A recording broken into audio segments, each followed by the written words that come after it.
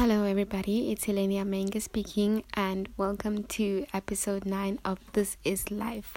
So, this is the last episode of the year, and I really just wanted to make it personal. So, the topic that I've decided to speak on today is self-hate. The reasons as to why I've selected this topic is because I feel that it's something that most of us have experienced, or it's something that most of us are experiencing, but no one really talks about it. I would also like to take us time out to say thank you so much for being with me on this new journey.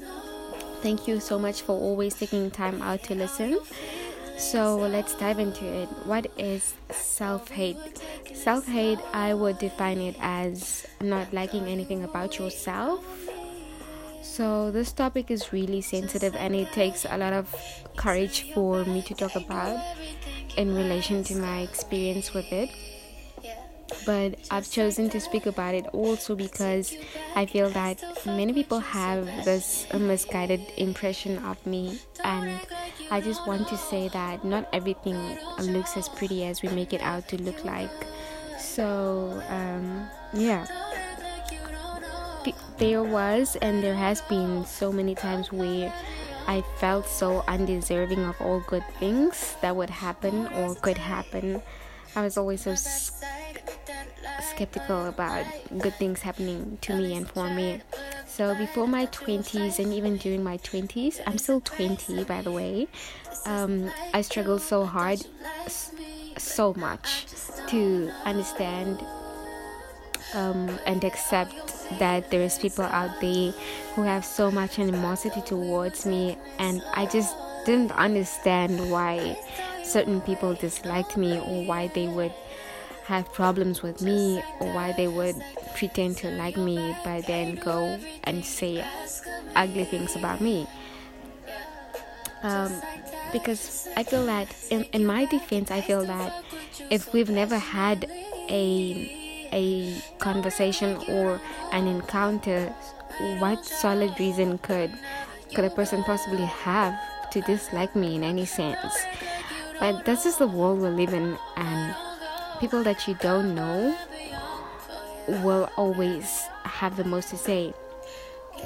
My self-hate was a result of constant comparisons to other people and how certain people felt about me and the things that they would say about me also.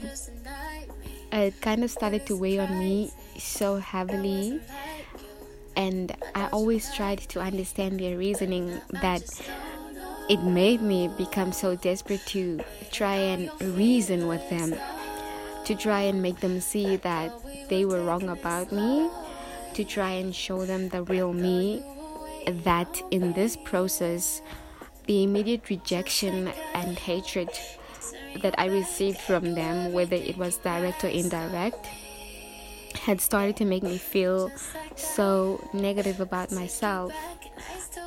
It got to a point where I disliked myself so much that whenever anything bad happened to me, I would just be okay with it, because I felt I didn't deserve anything better. And I started to believe that I was no good. I started to believe that I was like a burden. I started to just start having low self-esteem. I hated the way I looked. I hated the way I sounded. I just hated everything about myself. What's completely heartbreaking about self-hate is that you start to convince yourself that you don't deserve the good things or good people. You start to think of yourself as a failure. You start to question all the good people in your life and all the good things that happen, because you've already convinced yourself that you deserve no kindness and no goodness from the world and from yourself too. That whenever good deeds come your way, you feel unworthy and undeserving. That's how I felt. I'm talking about how I felt. And if you can relate to it, then that would even be great, because then you'd understand, you know. and how I got over it. To be honest, I don't know if I've gotten over it, but because I feel like this feeling sometimes pop up like when I'm at my lowest. But what keeps me going is knowing just how far I've come, knowing that the Lord has brought me this far, knowing that He's been there, and knowing that He's guided me and loved me without any limit. So what I always do is seek for Him when things go wrong. I seek for His company. I start talking to Him. I start venting to Him, and in that process I start to heal, because knowing and understanding that there is no greater love than that of the Lord, and that nothing else or nobody else made us but the Lord, and knowing that He continues to give me a chance to live every day and become better every day, that's what keeps me going, honestly. There is nothing worse than hating yourself, because you forget just how unique and special you are. You forget just how beautiful your heart is.